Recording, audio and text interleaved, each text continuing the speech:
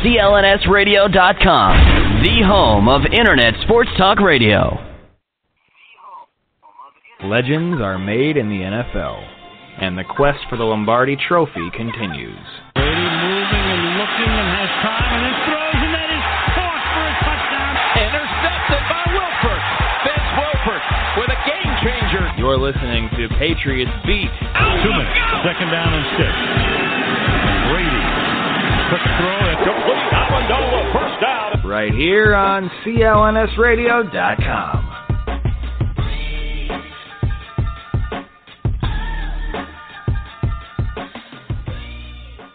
Well, what's going on there, Patriots Nation, and welcome to CLNS Radio's Patriots Beat. I'm your host, Jeff Kane, at Boston Fat Guy on Twitter. Joining me, as always, will be Bob Snowden, at Snowden Bob, also on Twitter. Of course, you can follow CLNS at CLNS Radio, or on Facebook, www.facebook.com/CLNS fans. We have a jam-packed show for you today. Lots of things to talk about. Of course, the New England Patriots in the last week have brought back Patrick Chung. They've cut Adrian Wilson. We have from Barstool Sports, WEEI, and a bunch of other different media outlets, the media whore himself, Jerry Thornton, coming on. He'll be on about 1:15 today. And I'll pick on him a little bit, which is never a good thing, seeing that he's a comedian and I'm not, so I'm sure I'll be pushed right down. Call-in number for guests, 347-215-7771. And, of course, we'll also be joined by Antoine Staley. He's going to join us about 1:30. Late addition to the show. He hit us up this morning and said, let's talk a little AFC East. So he's going to call us up. He talks, writes AFC East for Pro Players Insider. So without any further ado, we're going to bring in Mr. Snowden, Bob, the man who is just 2 days younger than the sun. Well, I told you it was raining on the day I was born, so I'm really not sure exactly where the sun set in. But thank you anyway. Yeah. What another great week. I mean, every week we talk about this at the beginning. Two great guests, first of all, today. I really look forward to Jerry and Antoine and giving and getting back as much as we give from two really great writers and people that I really respect a lot. So it'll be great to have them on board. And, you know, Patriots topics again this week. It's football season, even though it's not football season. Yeah, it's just unbelievable. You know, we got plenty of stuff to talk about. Each week, as you said last week, each week we sit there, all right, it's going to start to slow down now. We're not going to have much to talk about. And lo and behold, things turn around. Adrian Wilson, a long time we've been expecting Adrian Wilson to be released by the Patriots. Of course, he, you know, was the big signing last year. The Patriots thought, that was going to be their big thumping safety that they've had since Rodney Harrison coming aboard. Never quite materialized. He suffered an ankle injury, an Achilles injury that sidelined him for the rest of the year. He was placed on IR. But a guy that is basically playing, you know, into the fourth quarter of the third and fourth preseason games as a 32-year-old vet, that's not a very good sign. And, of course, he was placed on IR and released. And I was talking to someone the other day that said, well, why would they, you know, bring back Patrick Chung? Because that's been the one thing. Patrick Chung seems to be a firing board for Patriots Nation, that they can't stand Patrick Chung. And it doesn't make sense, Jeff. No, it doesn't. I mean, what's the loss in bringing him back? But you're right, and I didn't mean to cut you off there. It's almost like people are angry that the Patriots, but the Patriots fans are kind of angry that they're bringing him back, and I'm going, why are people mad? If he doesn't cut it, he doesn't cut it, but why not bring him back? Well, I think the reason that people are so upset is because you look back at Patrick Chung's tenure here, he wasn't exactly the most durable person in the world, and we've seen what Patriots Nation is about when we talk about durability of a player. I mean, Danny Amendola is, you know, pretty much looked at as fragile as a crystal chandelier, and I think the same thing can be said about Patrick Chung, because he never really developed, he never really played. They look at him as a lost cause, and why bring him back? Well, they brought him back for a couple reasons. One, they need some semblance of help at safety. Now, while he might not be the best safety in the world, I'm going to say he's upgraded over Stephen Gregory. Number 2, he's played in the system. He knows what needs to be had and done in the system. Number 3, he's still young. He's only 26, to be 27 during the season. And lo and behold, the last thing, the most important thing, is the fact that he plays special teams. Well, and the other thing is, and you had mentioned he really lived up to what everybody hoped he would be. He did have one really good year with the Patriots, and that was in 2010, his second year. I wrote a column about it this week, as a matter of fact, because I think people kind of forget how that year he was developing, and he looked like he was going to be everything they expected. Now, injuries hit him towards the end of that year. He missed a couple of games, and then the big downfall was when he decided he was going to do that pass over to, I want to say it was Edelman, wasn't it, that he tried, or Welker. It was on his own decision, and it's like, well, wait a second, and he was really chastised for that. It was against the Jets, of all teams. You don't want to do that against the Jets. Well, a team that you would beat 45-3 early in the season and then lose in the playoffs. It hurts. That's not a time to make that was really the downfall once that occurred. But again, when you look at 2010, he really had a pretty good year. He set a career high with 16 tackles in his first game that year, the first game he started with the Patriots. On a Monday Night Football game against Miami, he blocked a punt and a field goal, and that led to 2 Patriot TDs, and then in that same game, he returned an interception, 51 yards for a TD. He had 90. I want to say it was like 96 tackles that season. So I'm not saying he's great, but I mean he does have some abilities, and I agree with you 100%. I mean Stephen Gregory, he is a definite improvement from Stephen Gregory. Oh, I agree with you completely. You know what? Last week we weren't able to get to our friend Mad Dog. He's on the line right now, Bob, so I'm going to bring him on before we get Jerry Thornton in. Mad Dog, how are we doing today? Hey, what's going on, guys? I just wanted to say to you some great interviews last week. I really enjoyed listening to them, and certainly the new play-by-play guy for the Patriots did a great job replacing, I think, a guy that's irreplaceable in the great Gil Santos, who I was just talking about this the other day.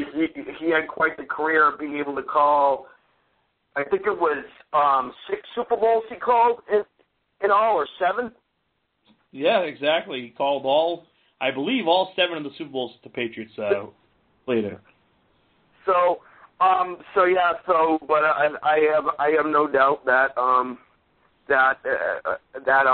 we're going to be back there soon. But me and you, Jeff, sort of talked about this off the air earlier this week, and I still think that a need for this Patriots team is linebacker depth, and of course depth at safety, and of course getting an edge rusher in here.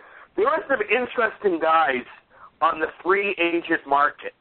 And I know that they're all dinosaurs, but still, I think that they could really come in and they could really help. I was wondering what you guys thought for chief guys like Jonathan Vilma, Pat Anger, I think I'm pronouncing his name right, the linebacker for the Colts.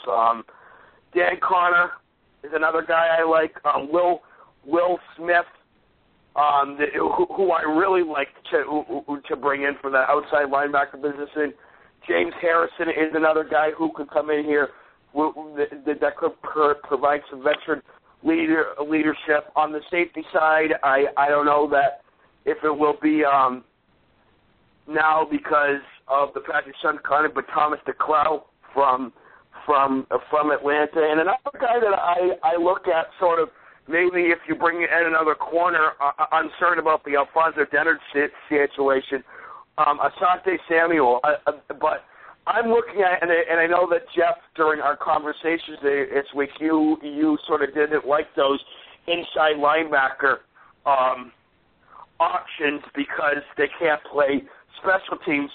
what my thought is, and I will ask you guys this, do you have confidence in Dante Hightower? I think that Dante Hightower should be the starter, but it won't hurt to bring in a guy like a Jonathan Vilma, for example. Well, Mad Dog, well, thank you very much for your call, first of all, and Absolutely. I think we can get to this. I'll let Bob step in and talk about it, and then I'll give you my 2 cents. Sure. There's a couple. First of all, the Hightower. I don't know what to think about Hightower. I think last year they put too much on his table too early, and that really screwed his game up. He was not good at all for about 3/4 of the season. Once they started pulling some things away and letting him play a more natural game where he didn't have to, his play improved. I think he's okay. I think he has the potential to be good. I don't think he's an all-pro. I think he's, someone that is an asset, and I don't think we've seen the best of his game yet. As far as some of the other players, and then I'll let you step in, Jeff, some of the other players you mentioned, I had done a little bit of research trying to figure who made sense at some of the positions, and you mentioned one of the people that I mentioned, although I don't know. I mean, the guys, and I'm talking about Will Smith. He's 32 years old. He's coming off a torn ACL. I just don't know what he has left. The positive side is what they need in that pass rusher position is not a full-time player. So if he can put it together, for short bursts, then maybe, and I underline the word maybe because I'm still not convinced, he could be a help. But keep in mind, for a pass rusher, they don't need someone that's going to be playing 60% of the plays because they have 2 guys right now that played 90% of the plays last year. They need to give them some rest, and that's the person coming in. That's going to be the primary goal, I believe, of the person that's coming in. And every position you mentioned, Mad Dog, I agree with you, but I think the draft is going to be the answer for some of those, and I'm certain we'll get into that a little bit when Jerry Thornton comes on. But I think the draft is going to be where most of those people come from for long-term solutions. So anyone they sign is going to be a short-term solution. Jeff, I'll let you jump on some of the other names that he mentioned.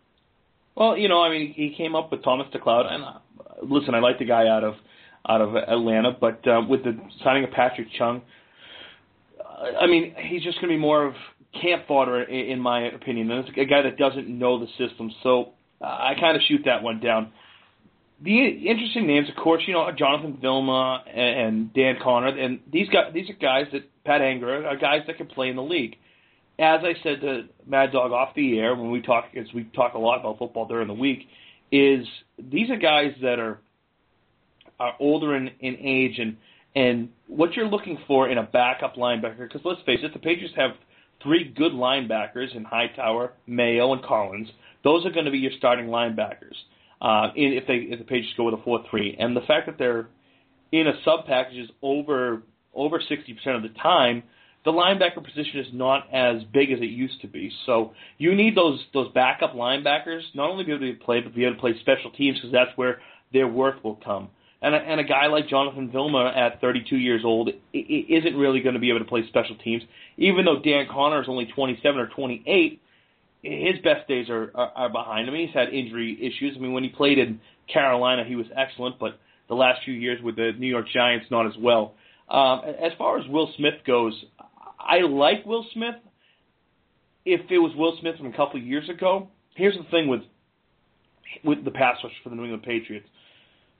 Everyone wants them to go out and sign someone. Well, here's what's going to happen. That big signing, that looking for that pass rusher, that's not going to happen before the draft. The Patriots are going to see what happens in the draft. They're going to see what they can bring back. Of course, they have Michael Buchanan, the 7th-round pick out of Illinois from last year, who showed some signs of burst. But if you look back and remember a couple of years ago when they brought in Mark Anderson and Andre Carter, who both ended up with 10-plus sacks, neither one of them were signed until after the draft.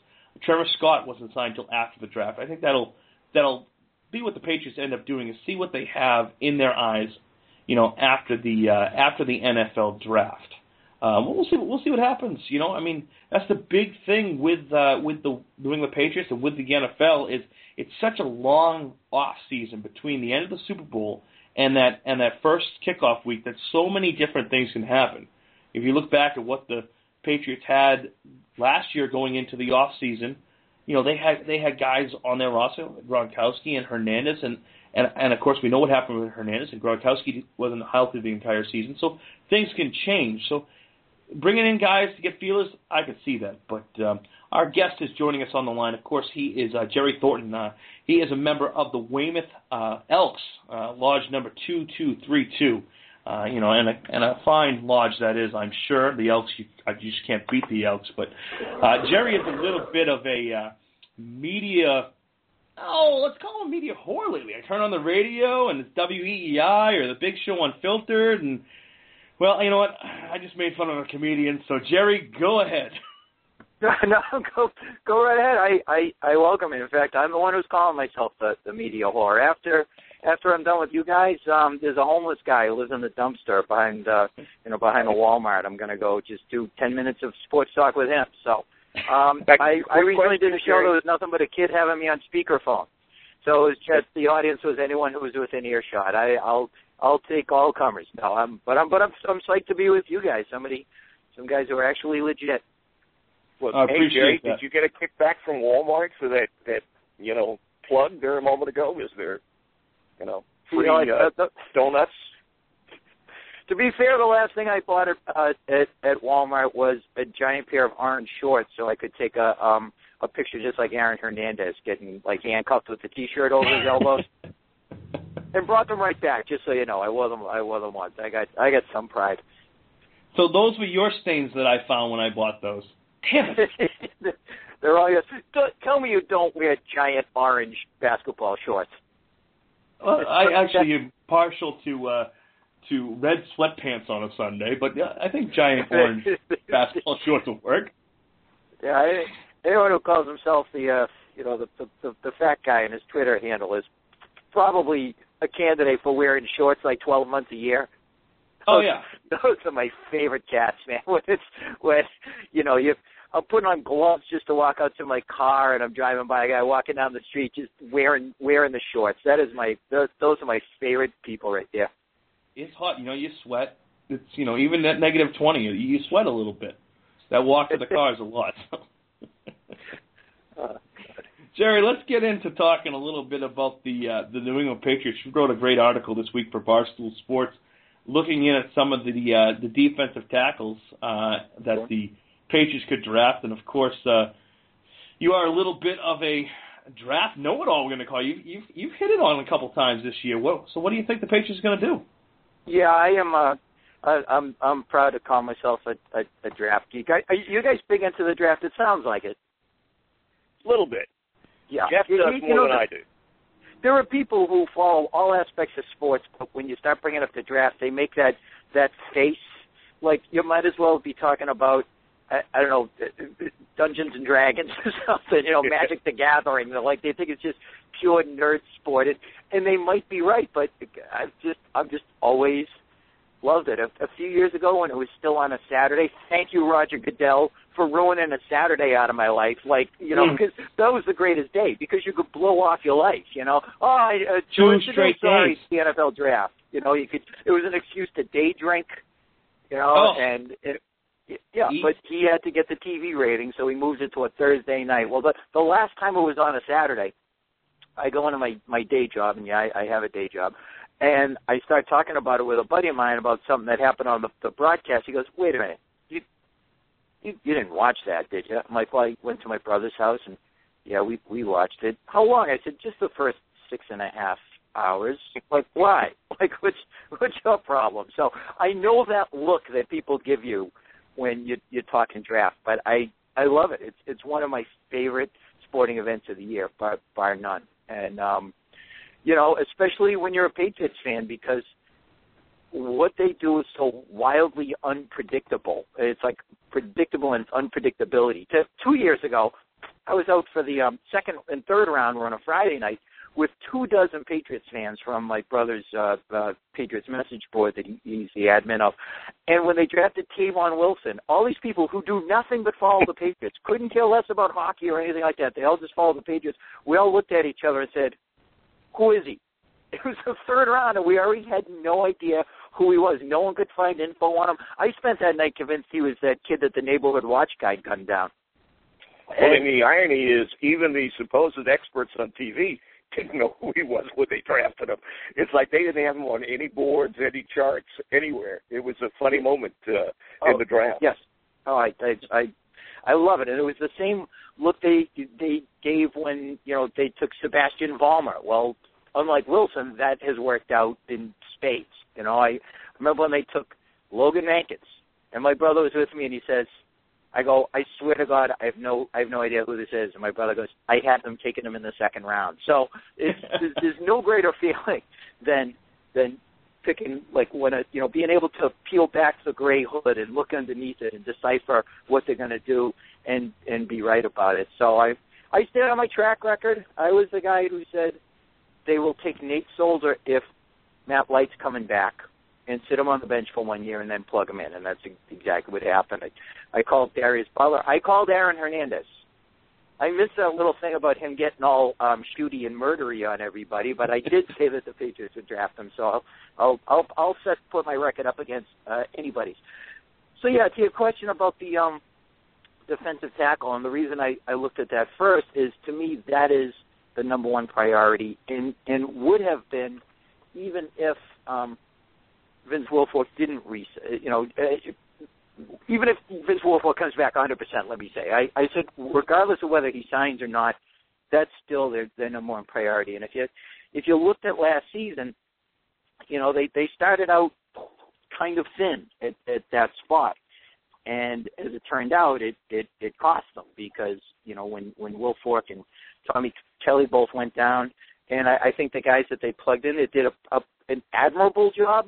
And Bolano and Chris Jones, and I thought Salingo was the best of the bunch. He was a great find halfway through the season.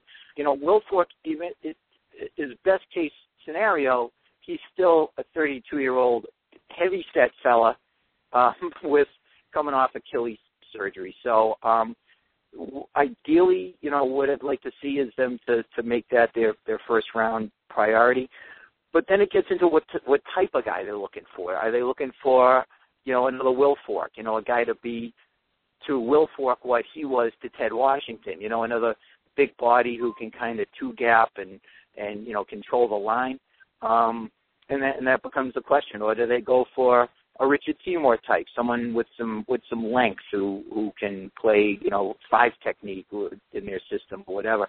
And ultimately, guys, I think what they're going to look for is a guy who can penetrate. I think they're playing a lot of one gap. I think they need to put pressure from the middle. Everyone's saying pass rush, and I agree with it, but I think it's going to start coming from the middle because that AFC Championship game last year, not only did Peyton Manning not get sacked, I don't think he needed to wash his uniform after the game. I think he just spritzed it with some Febreze and hung it back up in his locker and wore it at the Super Bowl. So, that's priority one in my book.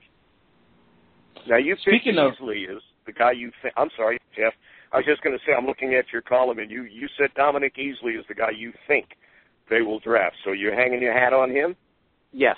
Yeah. I think it works on a lot of levels. And, going into the year last year, he was in the conversation with, Jadeveon Clowney even. Not in everybody's world, but he was occasionally being mentioned as possibly being that high. And then he blew out his ACL, which, okay, that's certainly a red flag, especially given that he blew out his other ACL a couple of years earlier. But that, I think, with the Patriots, assuming his medicals checked out, and they did. He was at the combine, and he tested well, and so on, and he bounced back fine from his previous ACL. And I think that makes him even more appealing to the Patriots because now he becomes, and a lot of people hate this, they hate when they talk in these terms, but he turns into the value. Value! Yeah, the value. That goes right up the spine of a lot of Boston media guys. Felger in particular just goes ape over the value pick thing. But, this is how you sustain success in their world. They're always drafting 29th, 30th, let's hope 32nd. they're not the Colts. They're not going to just swim to the bottom, blowing bubbles out, get as bad as they can, as fast as they can to get a high pick. The number of even top 20 picks they've had in the Belichick era, you can count on one hand without using your pinky or your thumb. And this is what they have to do to get, real talent. And easily, at his best, is a beast. He's a maniac. He's quick off the line. He's relentless.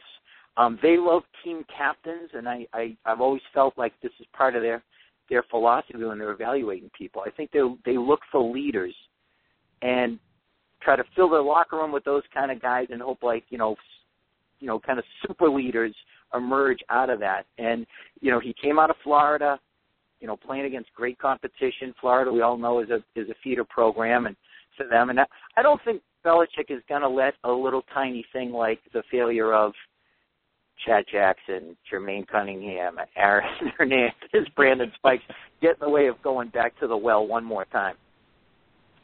Well, I see what you're saying there. Now, switching to the other side of the ball, because you brought up a subject that I happen to like a lot, which is pressure up the middle. And I look at it and I see the Patriots haven't won a Super Bowl in quite some time now. They've been very competitive, but when it comes to the time when they get into the playoffs, one of the big areas that seems to always kill them is pressure up the middle. Is this the year the Patriots finally decide to, all right, we don't have Dante Skalnicki anymore, let's draft ourselves someone good at center, someone good at guard, like a Logan Mankins? Because he's not getting any younger. What are your thoughts there? In my world, I see, a guard center guy, someone who's versatile, who can move around a little bit, as a need, but it's more like a depth thing. I think it was very telling that they re-upped Ryan Wendell. I think they're fine with him. And let's not forget, I think it was 2012 going into the season, offensive line was the biggest concern. They looked terrible in the preseason. We were all worried about that spot.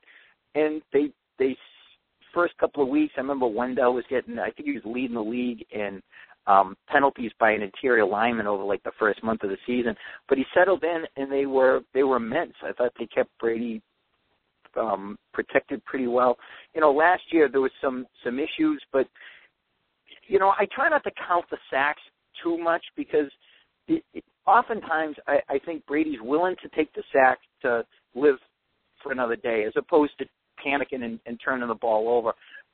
But your point about pressures is legit. It truly is. I think, Connolly has his issues sometimes. Frankly, Mankins had issues last year, including in the playoffs. I mean, he got beat badly right up the middle. I forget. It might have been Wesley Woodyard or whatever. But still, he's as good as they've ever had, minus John Hanna, who's the best there ever lived. So I see it as a depth thing, someone they can develop.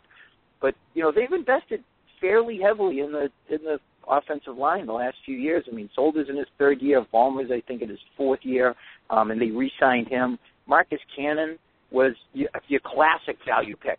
I mean, he was a day 3 guy, and he only dropped because of, I hate to say only when I'm going to use the word cancer in the sentence, but I for the large part, I like what I see. And as I just posted on Twitter a little while ago, I'm fresh off an incident where I think I deserved the Nobel Prize because I was getting my hair cut, and the lady is a big Patriots fan, and she went on and on about how she thinks Nate Solder sucks.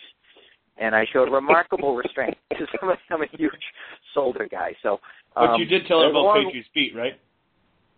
Absolutely. She's okay, she's going to be a subscriber. I'm sure she's listening at the Supercuts drive-through right now where she went. I got a terrible haircut out of her too. I think they do need some help on offense, but let's not forget. And everyone I'm stunned how year after year after year everyone talks wide receiver.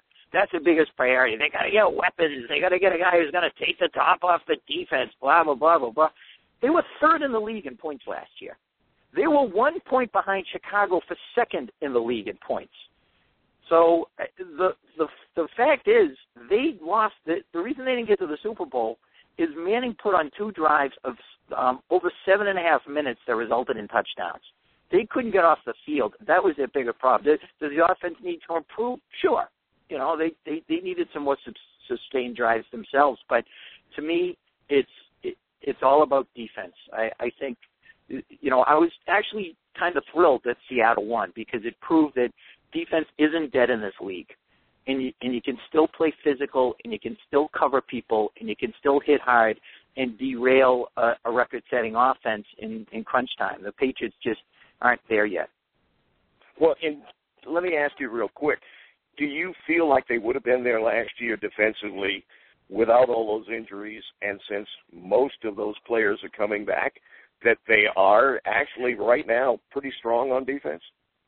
I think they had a very, very legitimate shot of stopping Denver if they even had a moderate amount of injuries. I mean, you never say no injuries because, you know, how often does any team get no injuries? But, I mean, they were just decimated. Your 2 starting tackles, your starting linebacker, you know, your number 1 corner. I mean, let's face it, once Talib went down, Demaryius Thomas did such a number on Alfonso Dennard that at the time I said, prison's going to be a snap for Dennard after this. And he's out. He's out. It was simple and easy for him. He's out of the clink. He's ready to play. Yeah, now. I like to think the word that we got is that he looked a little thin. Apparently, he didn't put on the freshman 15 at the Indiana whatever House of Corrections. So, you know, hopefully he's going to go hit the gym and, you know, and not just, you know, take a bus down to Fort Hancock, Texas, and go to Zihuatanejo and hook up with his pal Andy. That was a Shawshank Redemption reference. If anyone didn't grasp my somebody stop me before I make more obscure sub references. You know, and I like Dennard for the most part. I think as a number 2 corner, I think he's more than adequate. But I think we saw when it comes to a big physical body like Demaryius Thomas has, the kid was just utterly defenseless. So, you know, add him into the mix. You know, give Logan Ryan, you know, another year in the system because I thought he was really impressive. You know, clearly they need a safety alongside Devin McCourty, but you know, you give me Browner back and Revis and Dennard and Arrington and you know, Duron Harmon I think still shows some promise, then they have the makings if they can put it all together of a top, you know, even a top 5 defense is enough to make them a legit contender. Well, they definitely looked that way at the beginning of last season before all the injuries knocked in there. You brought up, you know, the name of no, I didn't mean to interrupt your question, but that's a great point. Early on in the season, when the offense was sputtering, the defense was winning games. And I didn't mind the offense sputtering so much just because it was so rewarding to watch the defense win games. You know, that's how they were doing it in the first part of the decade was 01 through 04. The defense was oftentimes carrying them, and I love defensive football. I'm ecstatic that they haven't completely banned it from the game, and that Seattle is able to prove that it's extinct yet. So I'm sorry, I didn't mean to interrupt your question. That's all right. There's nothing wrong with that. Jeff is sitting there nodding the whole time. I mean, he wants to see this 3-0 game. And it sounds like you're right in his corner, Jerry.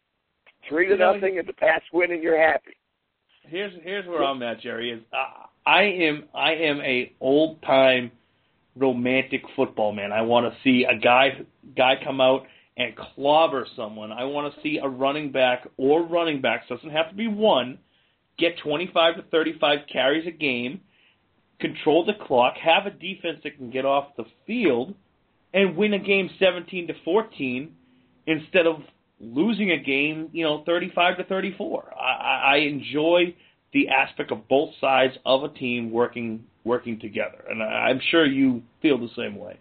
Oh my God! Do you have the other half of this amulet I've been carrying from birth? Because we might be long lost twins. I feel like we're a rare breed, you and I. And the thing is, okay, and everyone's got fantasy teams, and it's exciting when teams score and everything, but last year the NFL set a record for points.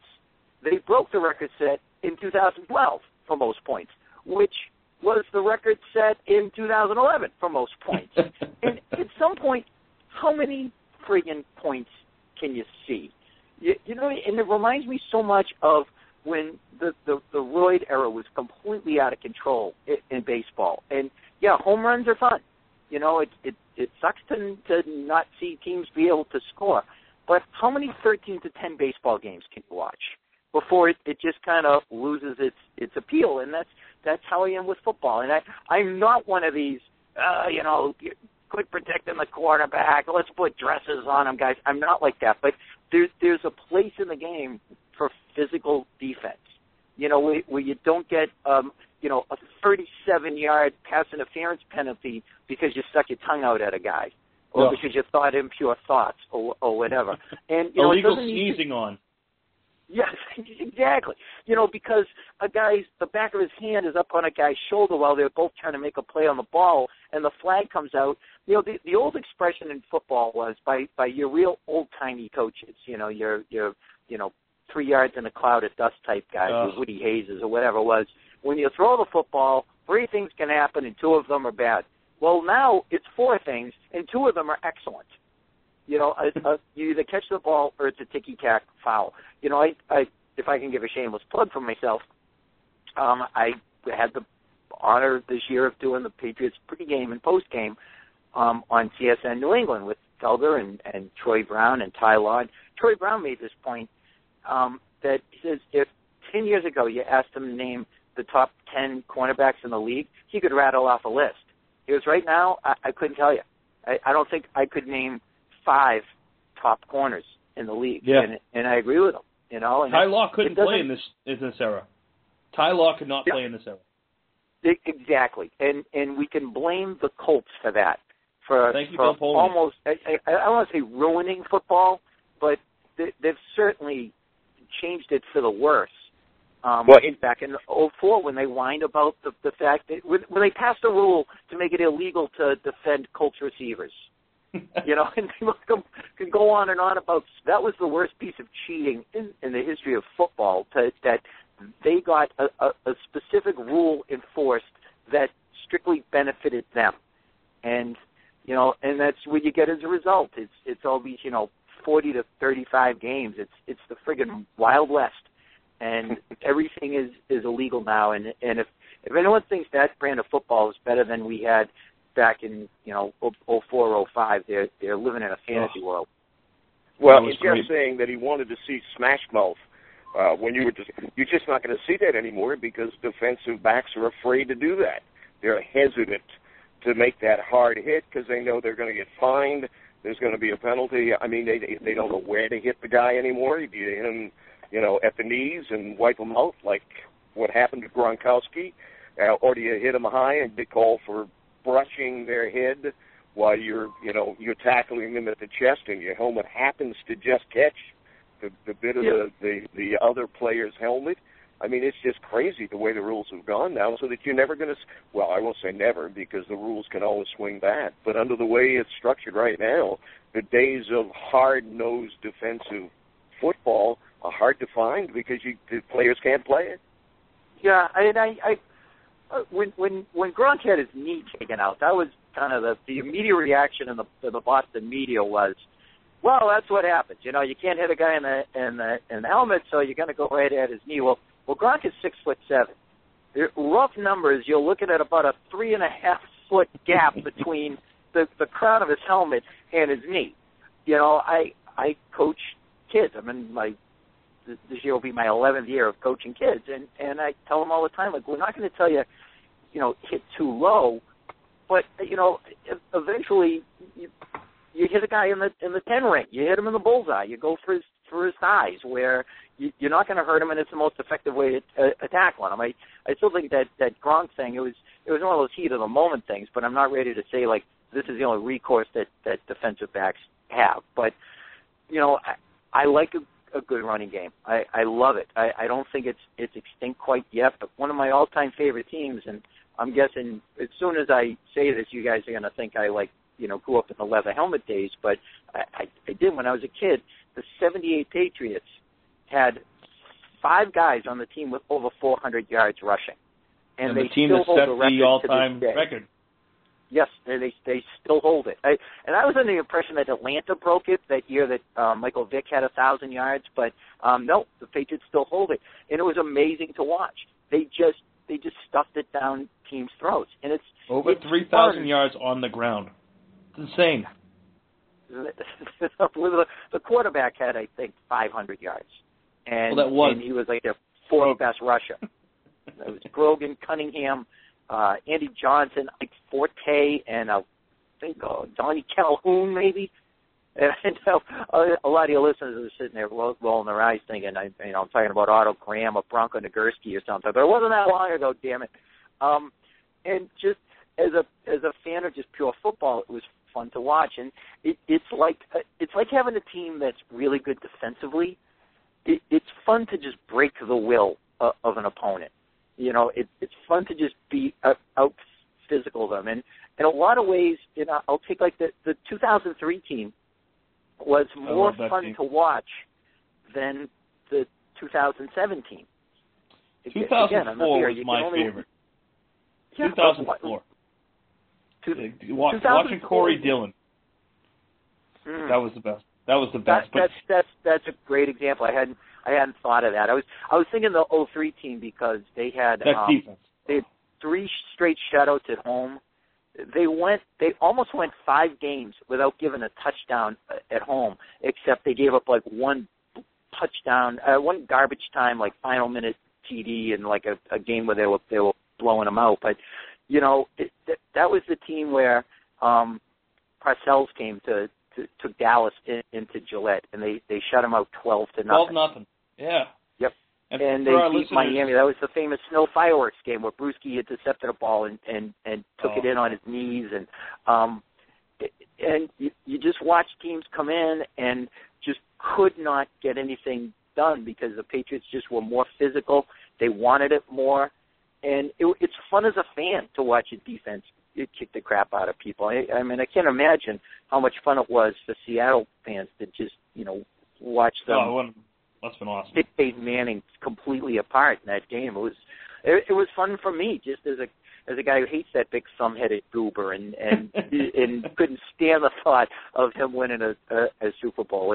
And I liked them because they did it with a oversized defensive backfield, physical guys who hit you a lot and get their hands on you or whatever. So it looks like the Patriots are trying to get a return to that, and that's how you end up with Browner and Revis. And Revis isn't huge, but he plays like a bigger guy. He's strong. He's physical. He gets his hands on you at the line. And I haven't been able to sleep since they signed him because I sleep on my stomach a lot, and I haven't been able to roll over. It's this little thing I call Patriots priapism. Two things, Jerry, before we let you go for the day. For our listeners, the 1978 team, of course, set the NFL record for rushing yards in a season. That was also the first ever home game at Foxborough Stadium in the playoffs, and had Chuck Fairbanks not decided to take the Colorado job and then come back, maybe they have a chance of winning that game. They did not have another home playoff game until the 1996 season. That's insane. If you want to look back at 18 years between when a team had a home game and when they played another home game in the playoffs, and then look at the last 13 or 14 years that the Patriots have had success, where it's almost a home game every year in the playoffs. We're definitely spoiled.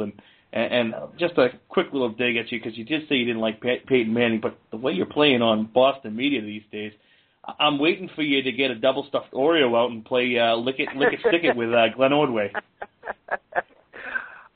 You do not want to get between Glenn Ordway and a cookie. If anyone can, it's the Boston fat guy. Yeah, exactly. And between him and Pete Shepard, we were going on the other day with Johnny Gomes wearing that ugly blazer to the White House, and I'm like, if you guys ever wear a flag jacket, just do us a favor and make sure the stripes are vertical because they're slimming. Don't go horizontal. It won't look good.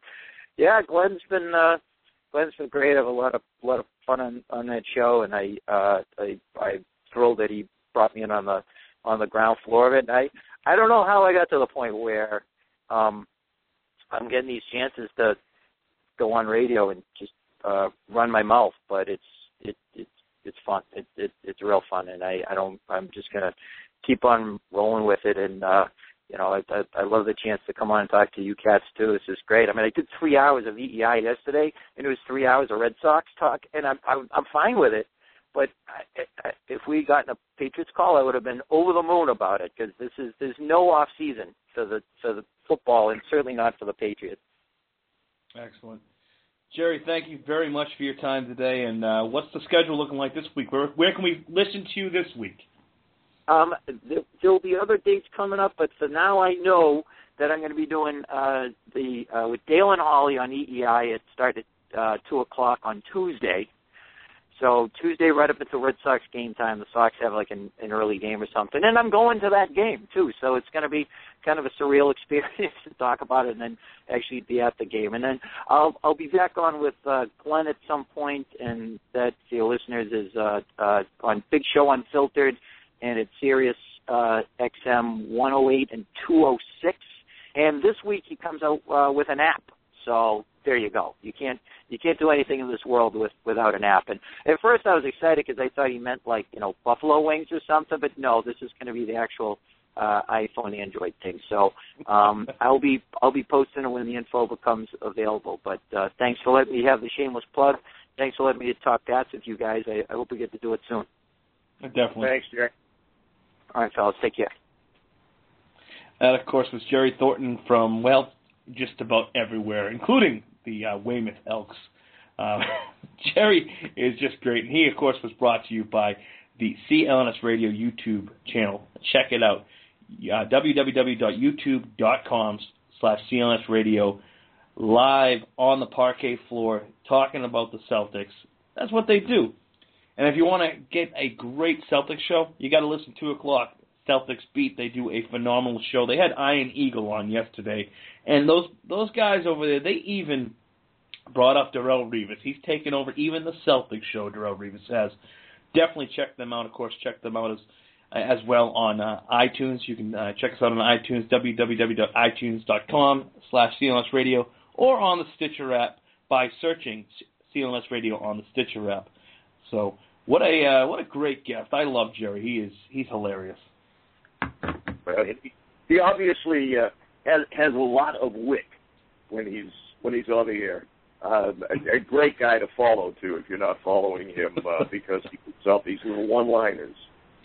He tweaks during games stuff that you'll be sitting rolling in your chair, even if it's something bad that's occurring on the TV or when you're at the games. He's well worth following. He definitely is. Good insight as well. I mean, his talk, of course. What do you call it? Patriots rigor mortis. I have that after talking about the running game and the defense. I'm loving that. How can you not? How can you not love that? I know you were ecstatic. I mean, I could just sit there quietly and could see, even though you're not in the same room with me, I could see you beaming from ear to ear as he was going down the favorite teams of his past, and I know you. I actually at one point had to mute my mic when he sat there and asked if we were twins because all I could picture was Danny DeVito and Arnold Schwarzenegger. Yeah. Because if you've ever seen a picture of Jerry, he's not exactly a very big man. If you've seen him on TV, and then you have me. I'm this big guy. The only difference is I'm this big fat guy. Danny DeVito's this like short little fat dude, and Arnold's like chiseled. So, but you get the point. Anyways,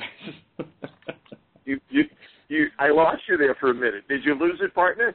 No, I'm good. I was just talking about how I could see us between Arnold Schwarzenegger and Danny DeVito, and how DeVito is just a short fat guy, and I'm a big tall fat guy, and Jerry's just he's probably not he's not chiseled like Arnold, but we'll figure out a way to make a twin signal. It'll be great. You'd make a good pair. Well, let's get on to talking a little bit more about the this wonderful team, the New England Patriots. We've talked over Revis. We're all excited about that. How about Devin McCourty, Bob? I mean, he had some comments this week where he was saying that he couldn't tell anyone the details, but he had a big reason for Vince Wilfork coming back. What are your thoughts there? What do you think he possibly could have said?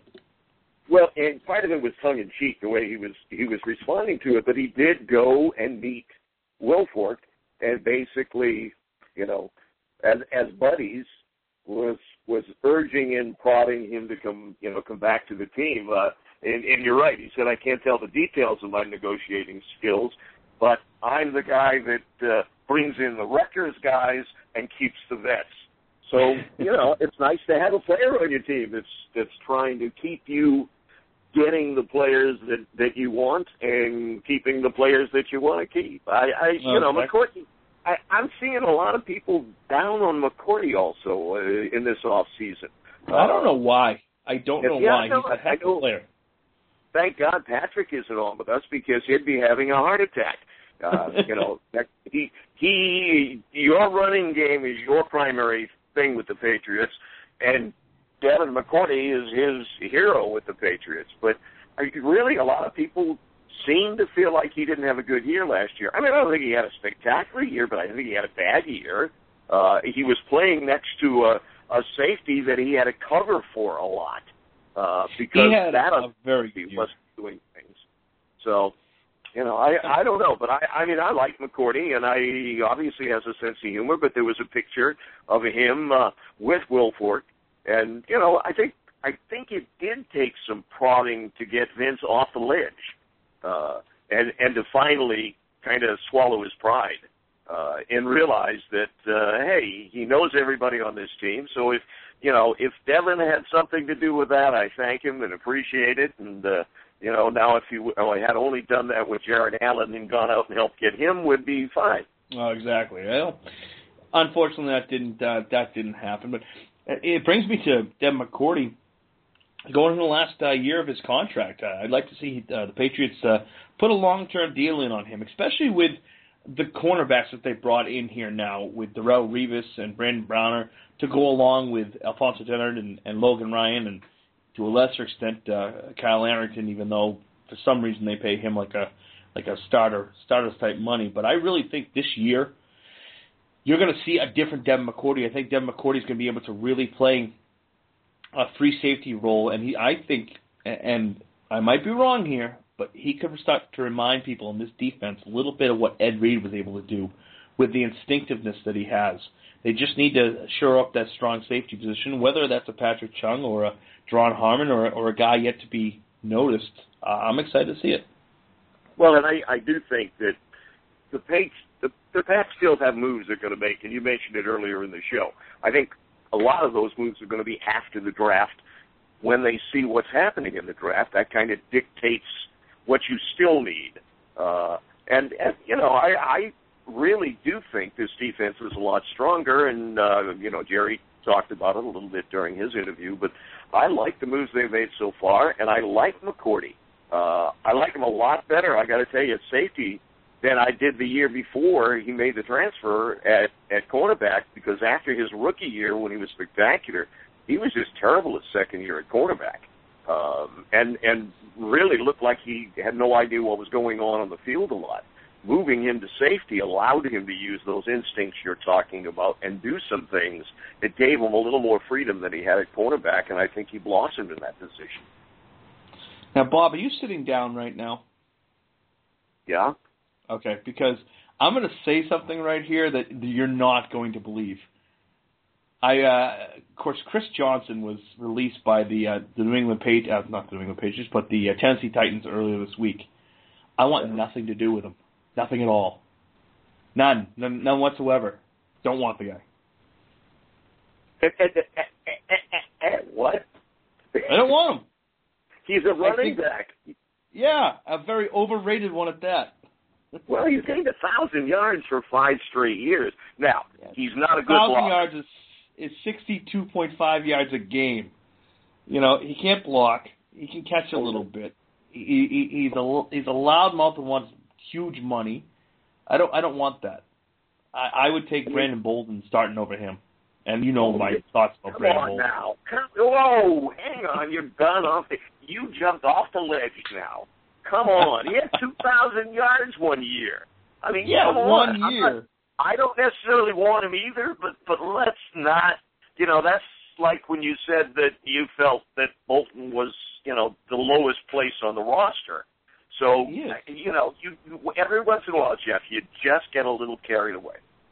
Well, that's what I'm paid to do here. That's what I'm paid to do here for CLNS Radio. I'm paid to be that guy who just jumps off the ledge. I'm paid to wear my heart on my sleeve. I'm paid to talk about the New England Patriots, and that's what I do. I talk about the New England Patriots, but I don't want Chris Johnson. I don't like his running style. I don't think his running style fits in with what the Patriots need to do.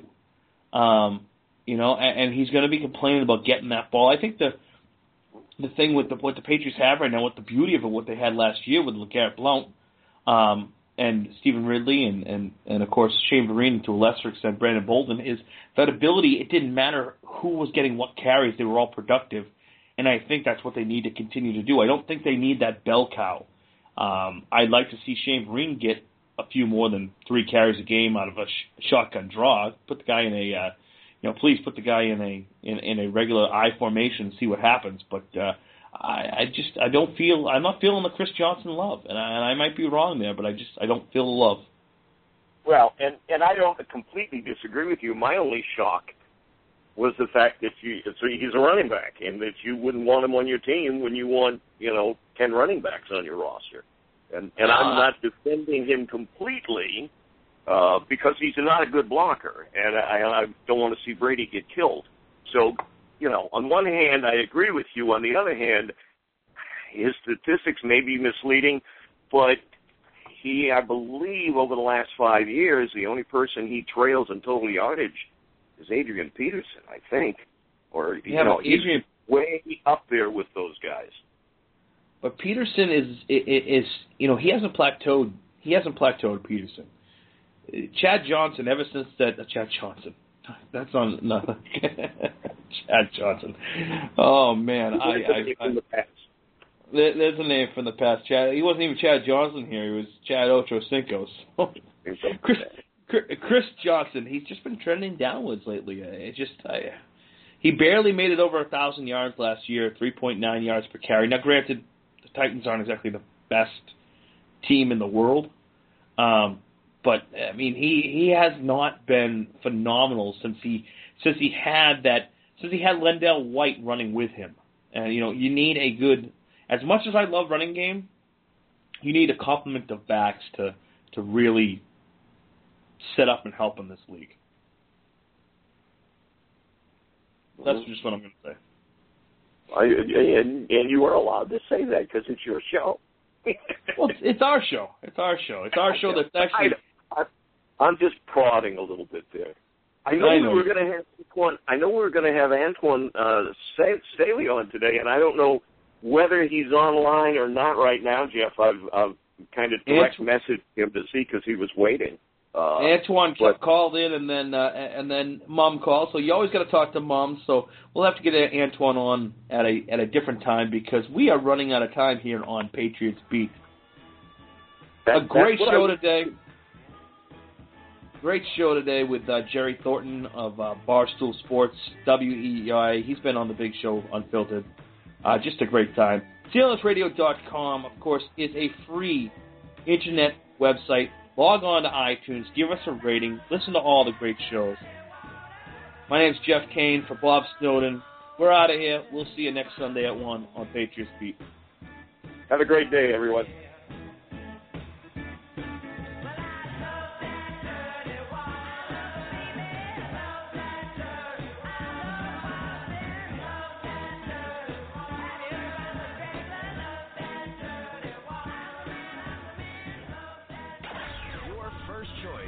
Internet Sports Talk Radio, CLNS Radio.